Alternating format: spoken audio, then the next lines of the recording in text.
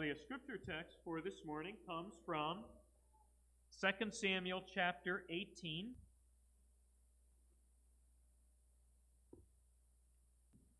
2 Samuel 18, and we'll be splitting up things here with the uninspired chapter breaks in the script in our English Bibles.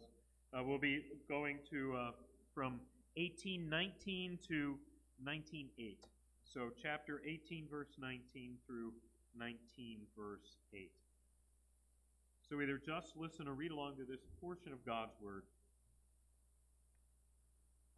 Then Ahimaaz, the son of Zadok, said, "Let me run and bring the news that the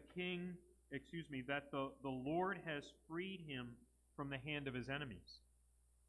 But Joab said to him, "You are not the man to carry the news this day, but you shall carry news another day. However, you shall carry no news today, because the king's son is dead."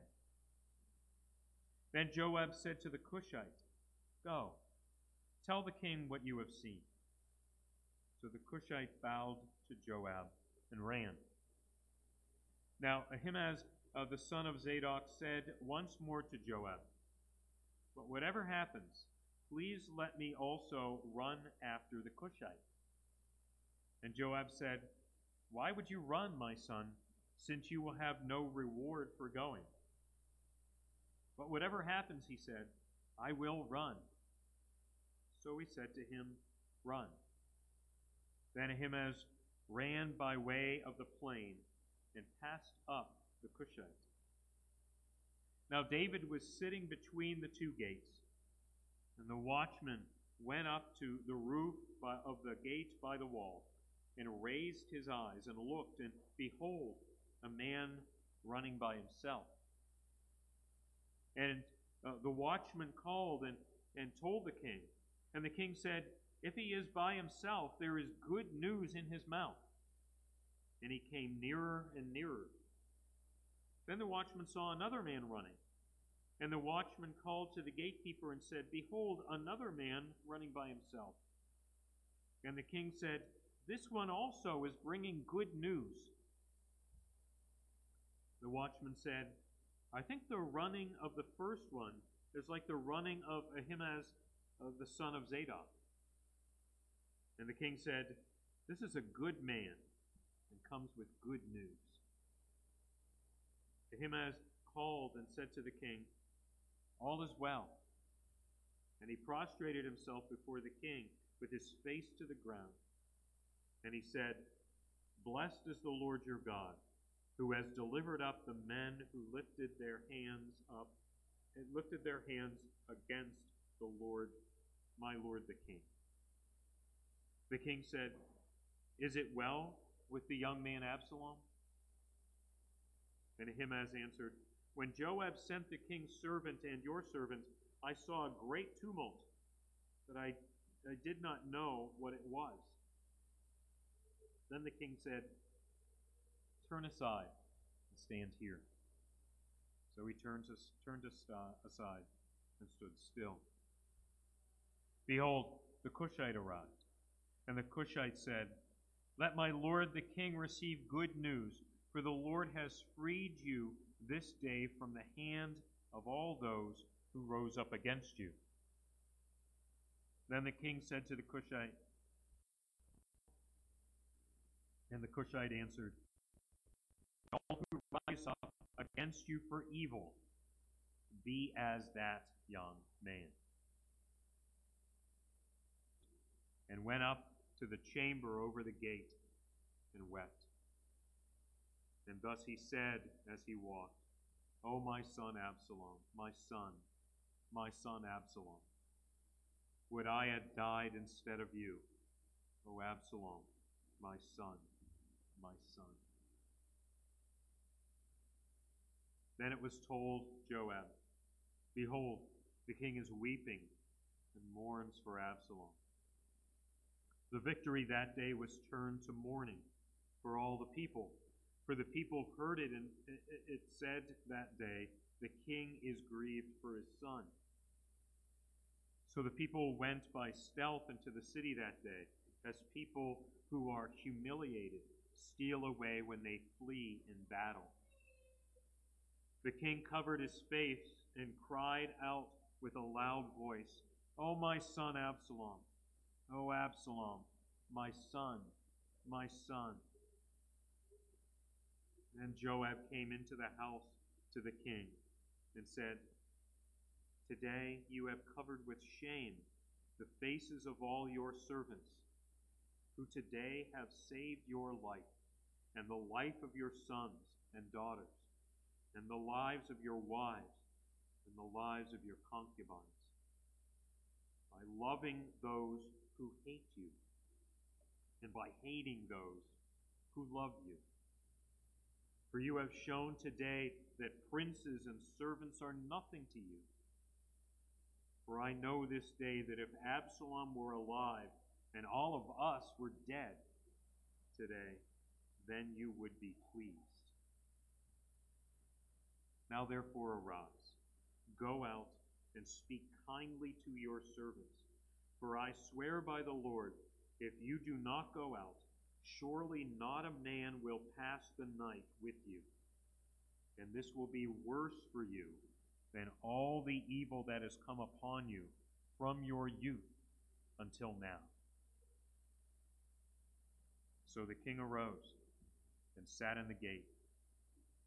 When they told all the people, saying, "Behold, the king is sitting in the gate," then all the people came before the king. And now Israel had fled, each to his tent. Over the years, I've had the sad responsibility and occasion to watch many people die and to tell other people that their loved one has died.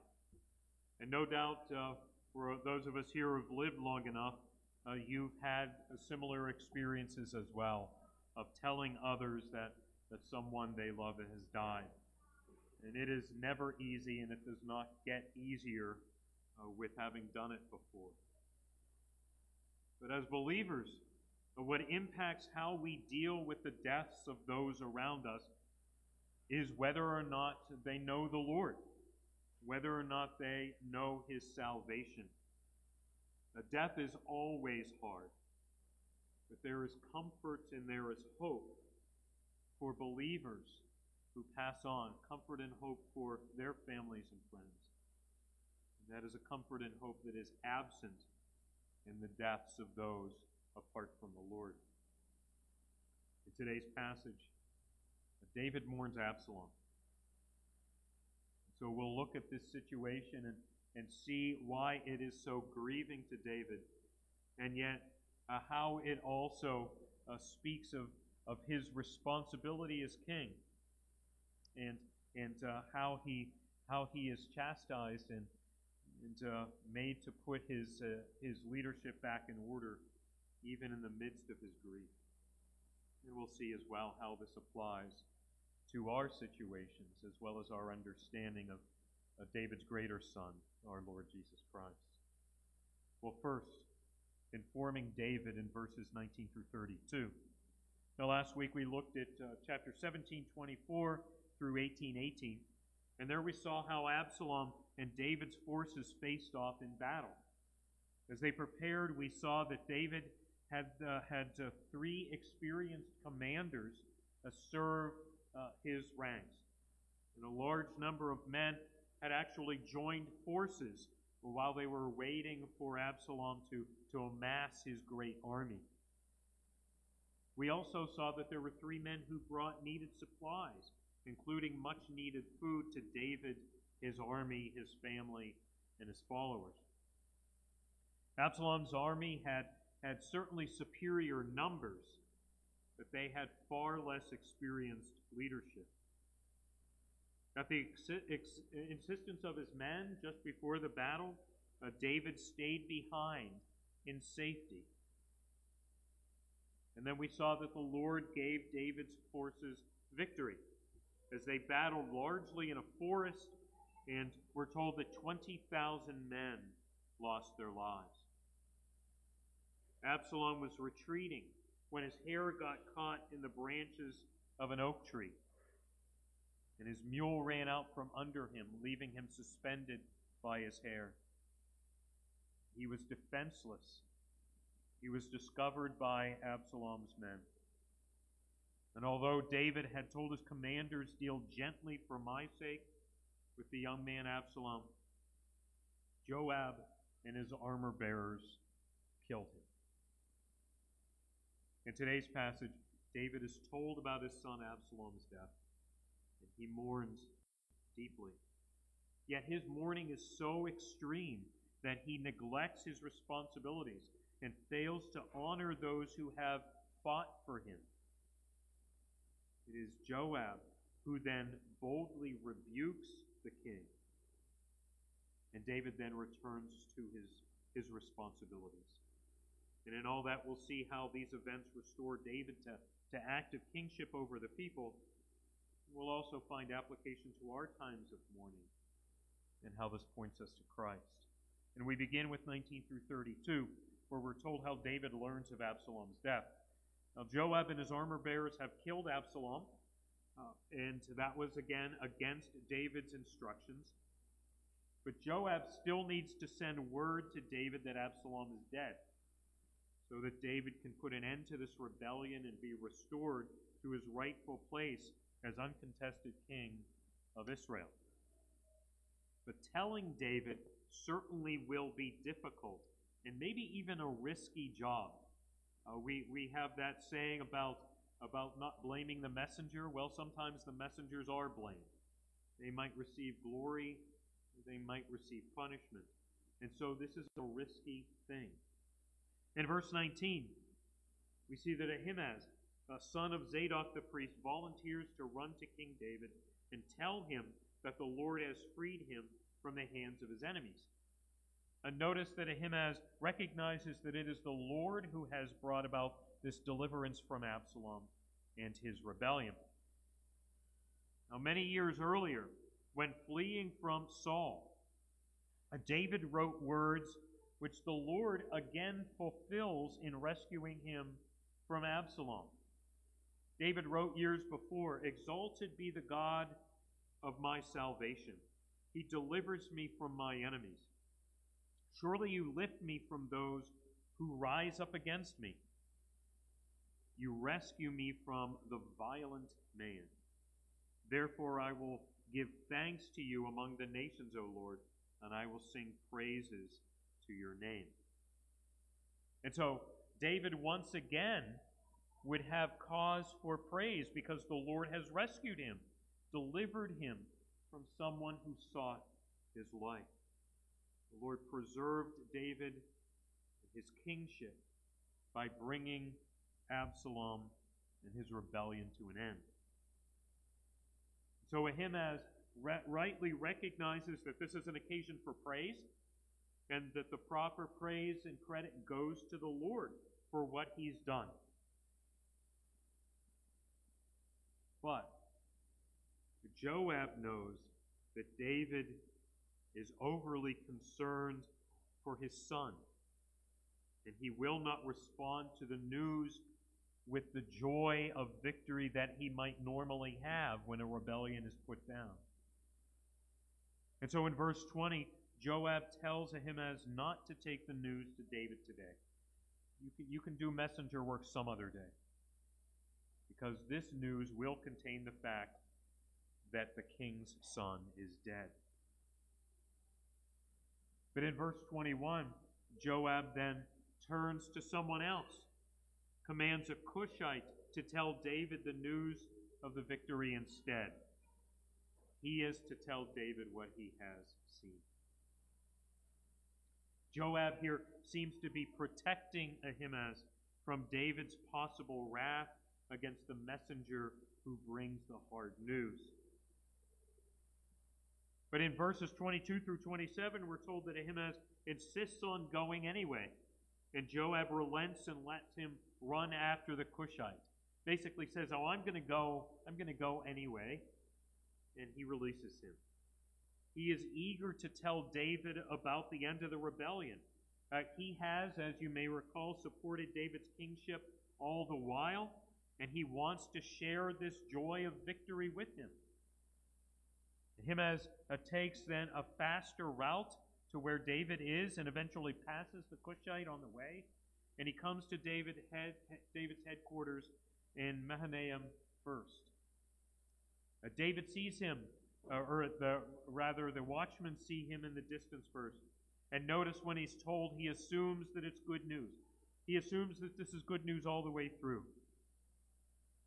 To him, good news is that somehow Absalom's life has been spared. The Cushite is spotted in verse 26, and David is still optimistic. This one also is bringing good news.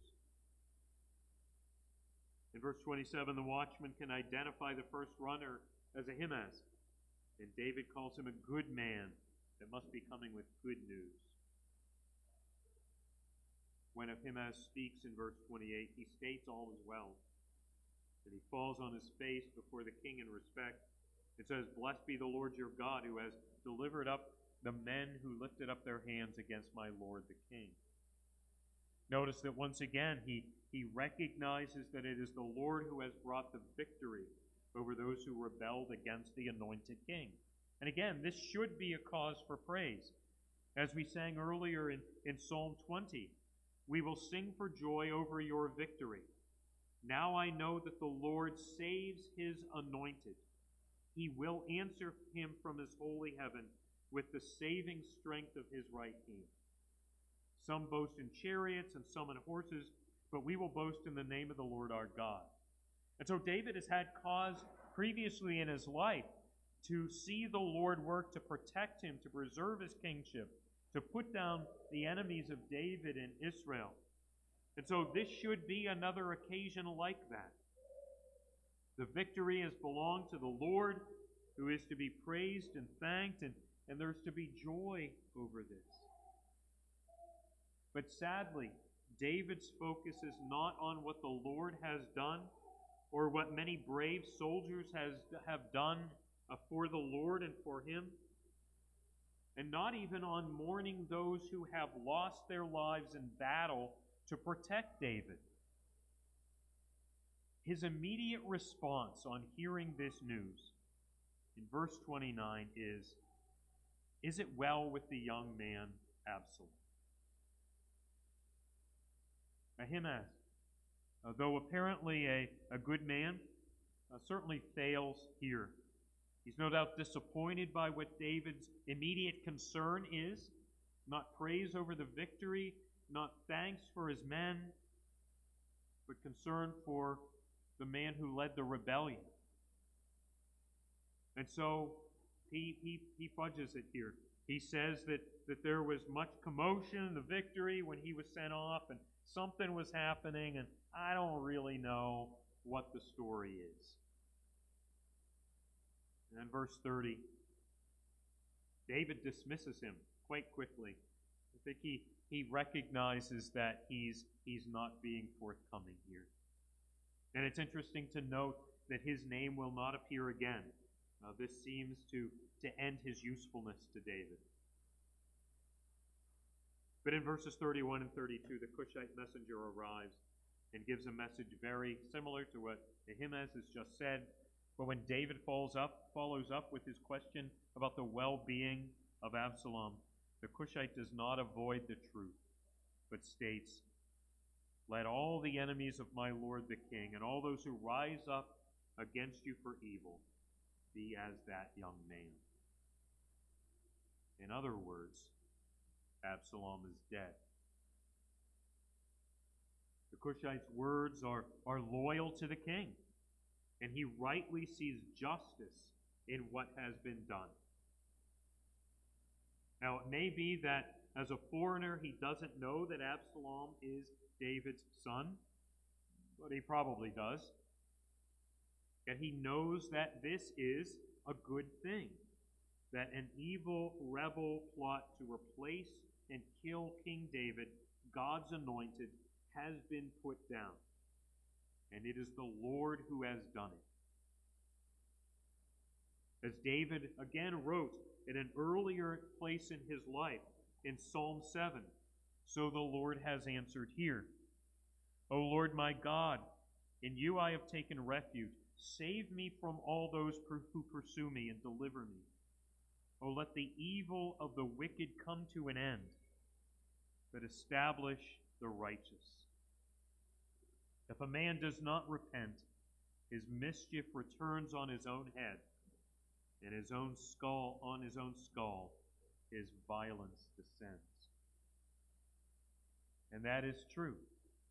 And David could see it as true in other occasions. But all he can think of now is that it is his son who has been judged. And so his response is quite different. So second, David's response to the news in verse 33. David now knows that Absalom is dead. And his response to the news is one of overwhelming grief. Notice how our author vividly reports David's emotional state. The king was deeply moved and went up to the chamber over the gate and wept.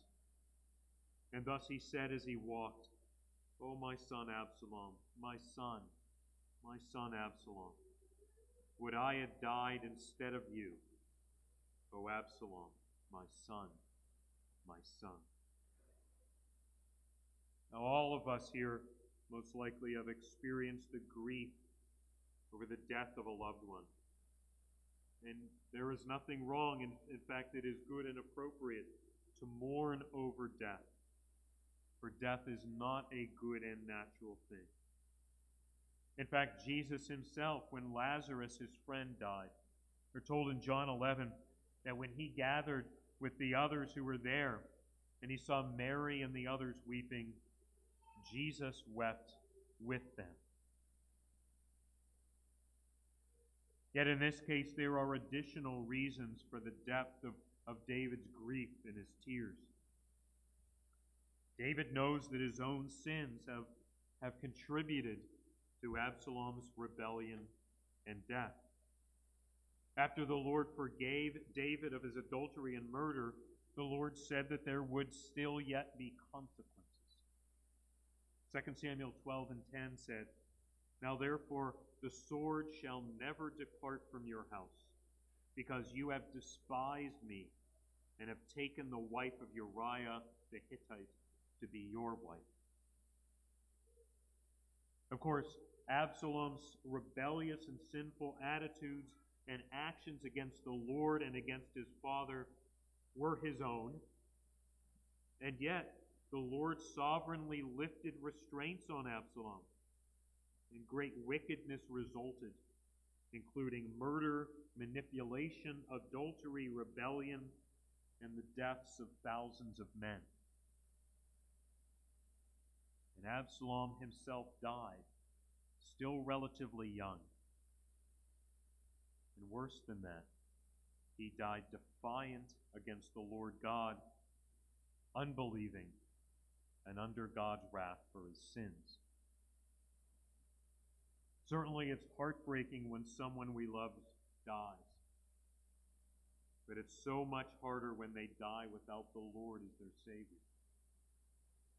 Now, for fellow believers, we can know the comfort of passages like John 11, where Jesus says, I am the resurrection and the life.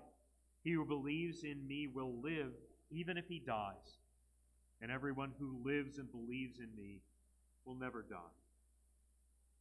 In 2 Corinthians 5, Paul writes, For we know that if the tent, which is our earthly home, is destroyed, we have a building from God, a house not made with hands, eternal in the heavens.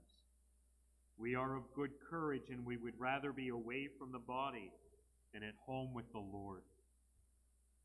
And we can rest in those and other sure promises of eternal life and in God's grace to bring the souls of those who belong to him into his presence at death and raise their bodies at the resurrection. But for those outside of Jesus, outside of salvation, we do not have that hope. And so David has many reasons to weep. And so he weeps. We weep for those who die, and even more so, again, when they show no evidence of knowing the Lord, no evidence of saving grace in their lives. Yet even with that said, for those who are still alive that are around us, there is hope that the Lord may yet be pleased to turn them to himself and to the salvation that's offered in the gospel. There is yet hope for unbelieving folk around us, family and friends and neighbors, that the Lord might yet be pleased to save. And so may we be praying for those we love who are still in rebellion against the Lord God, that they might know God's grace and the gift of forgiveness and mercy that's found only in Jesus. As Paul prayed in Romans 10:1, so we do as well. My heart's desire and my prayer to God for them is for their salvation. But David's words in verse 33 also remind us of our limitations. And we need to have this in mind and surrender such things to the Lord and rest in his goodness and sovereignty concerning those around us who do not yet know the Lord. David says, "O my son Absalom, my son Absalom, would I had died instead of you, O Absalom, my son, my son." Now, any of us here with children can certainly relate to this. We would gladly give our lives to save the lives of our children. And no doubt David's sins and failures that brought about this situation makes him feel this loss even more heavily, even with guilt and responsibility. Yet he no doubt mourns even more the spiritual side of things and the lost condition of Absalom's soul. But David is not Jesus. He cannot be the saving substitute for anyone. And you and I aren't Jesus either. We cannot save anyone. And we are not the Holy Spirit. We cannot change anyone's hearts and make them believe. David no doubt deeply regrets his past sins. And no doubt all of us have made foolish decisions in the past, even sinful ones, that have brought difficult situations on others. But in the end, folk are responsible for their own selves before the Lord.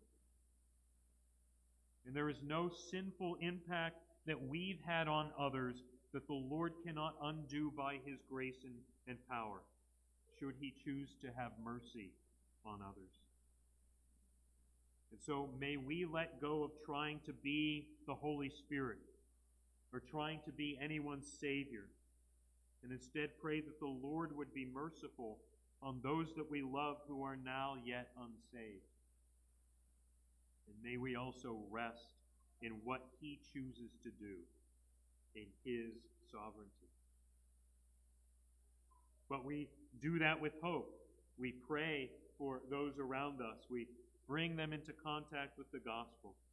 And we remember that while anyone remains still alive, there is hope that the Lord might yet bring them to himself. Their stories are not yet over.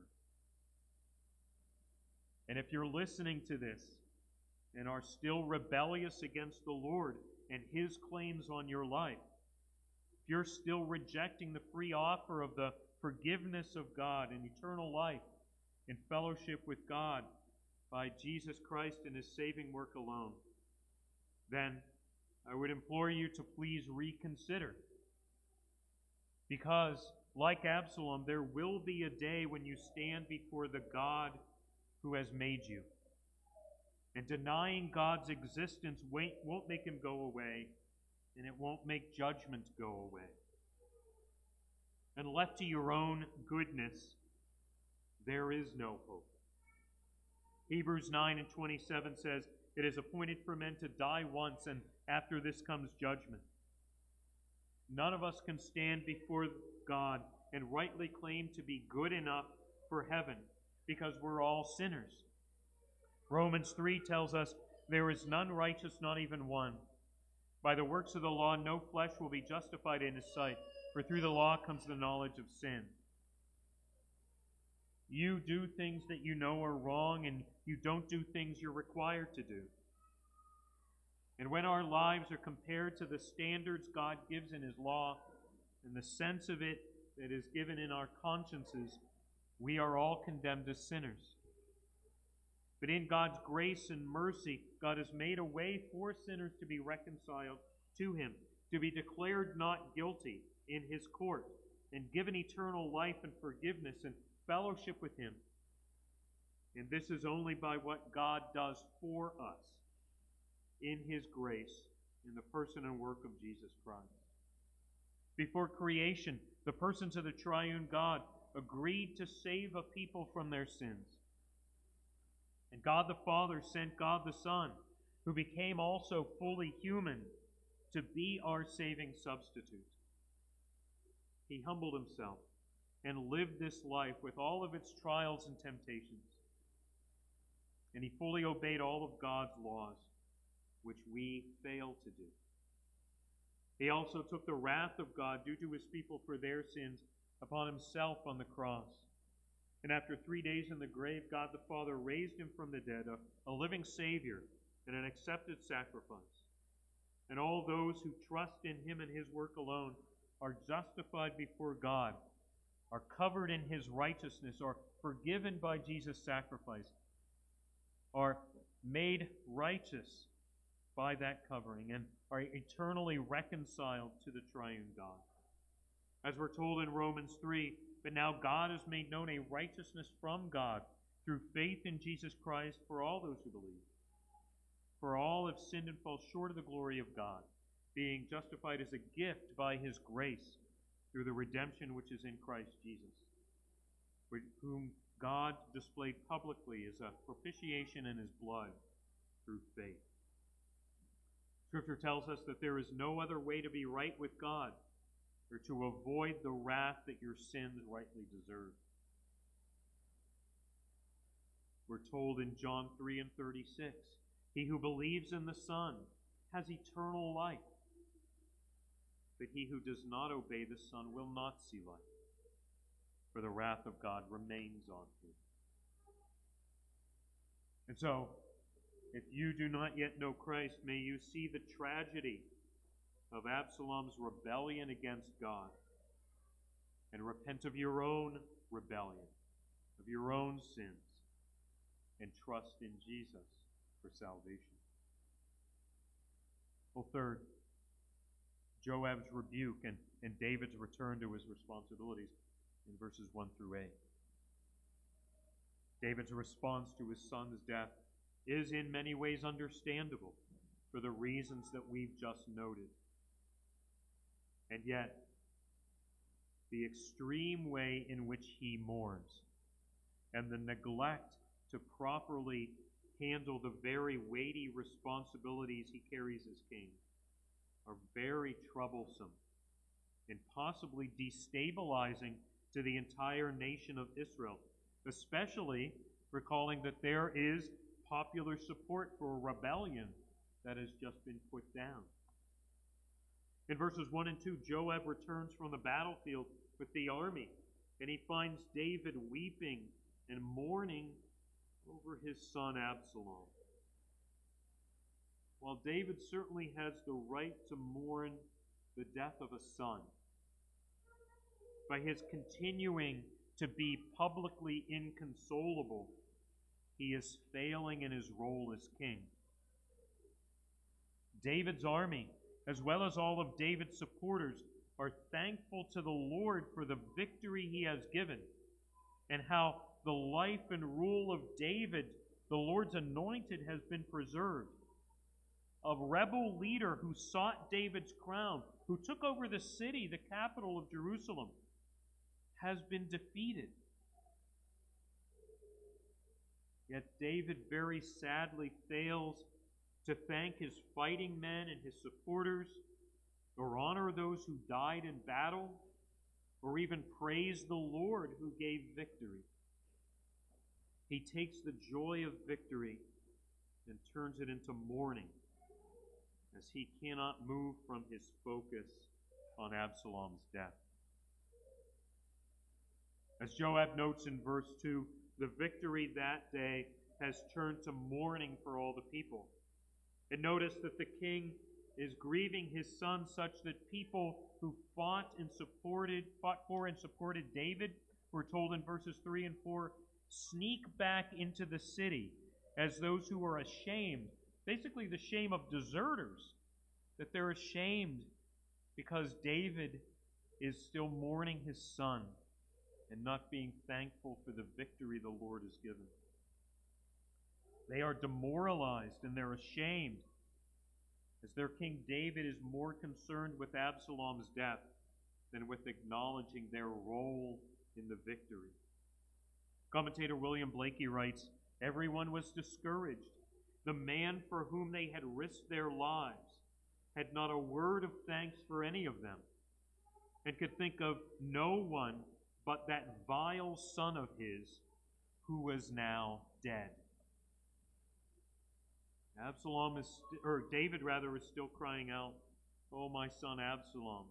Oh, Absalom, my son, my son." There's a reminder here that Joab was certainly wise in seeking to kill Absalom when he hung from the tree. No doubt David would have once again failed to bring justice to bear on Absalom, even after he slept with his concubines, even after he led a deadly rebellion. And now Joab steps in to bring David to his senses. Joab is an interesting and a complex person. He has often served himself in his own interests, as we've seen him from time to time.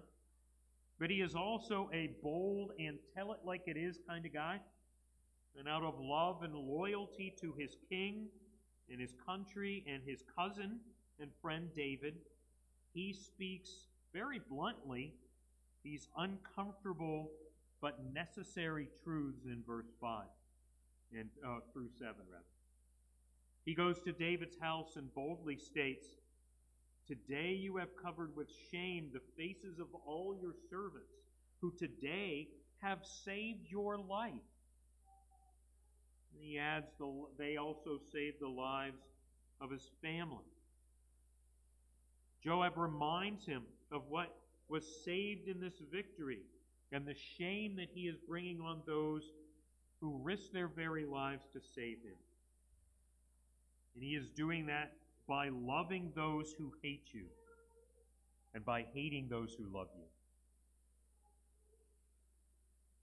That's a very powerful turn of phrase there. Actually, it made me think of all kinds of people I've known who made a mess of their lives by doing this very same thing. They love folk who hate them and are destructive to them in their lives, and they neglect those who actually love them and want what is best for them. And David is doing that very thing here. Joab continues and tells David that he's shown that his servants are as nothing to you, and says that David would be pleased if Absalom were alive and they were all dead. David's heart and his behavior are wrong here, and Joab rightfully calls him out.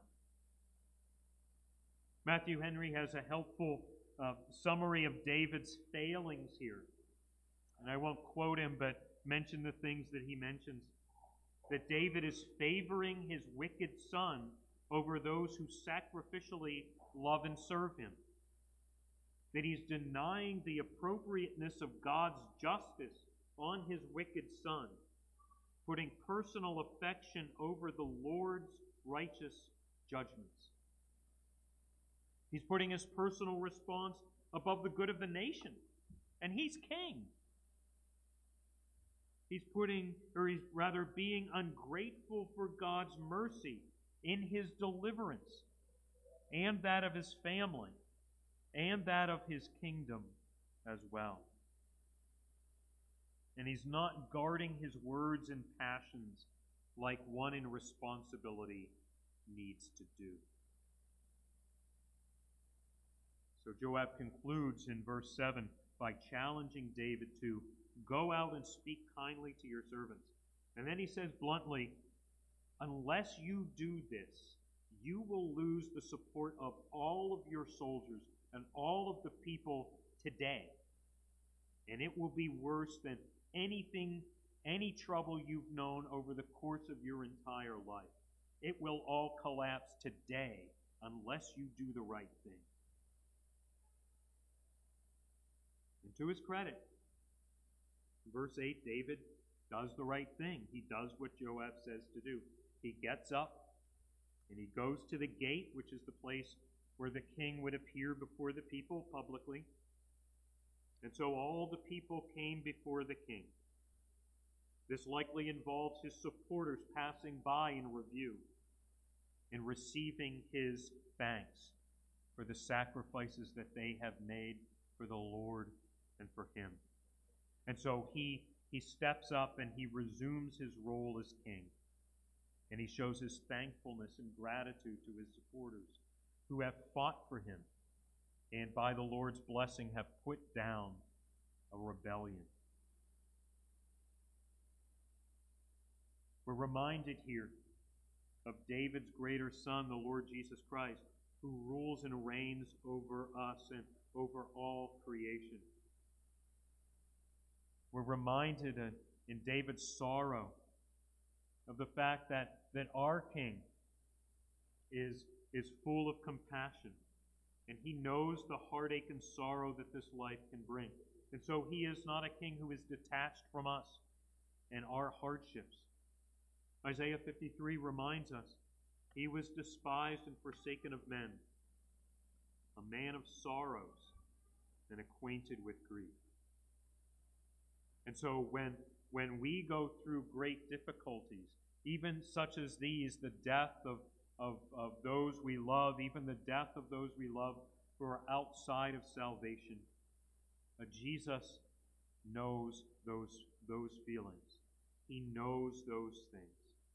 And so we pray too and know the presence of a Savior, a King, who is acquainted with grief and a man of sorrows. And so he can comfort us because he has walked in those situations. And yet, unlike David, he is perfect. He never fails to rule well. He's not overcome by passions. And so he never disappoints or disregards his servants. He is the perfect King who loves us deeply and who leads us flawlessly. And so we can trust in him fully. We're told of his loving rule in Revelation chapter 1. Grace and peace, grace to you and peace from Jesus Christ, the faithful witness, the firstborn of the dead, and the ruler of the kings of the earth. To him who loves us and released us from our sins by his blood. He has made us to be a kingdom, priest to his God and Father. To him be glory and dominion forever and ever. Amen. The passage also reminds us of the blessings of brothers and sisters in the Lord who love us and are present with us in good and hard times, and who give godly counsel to us.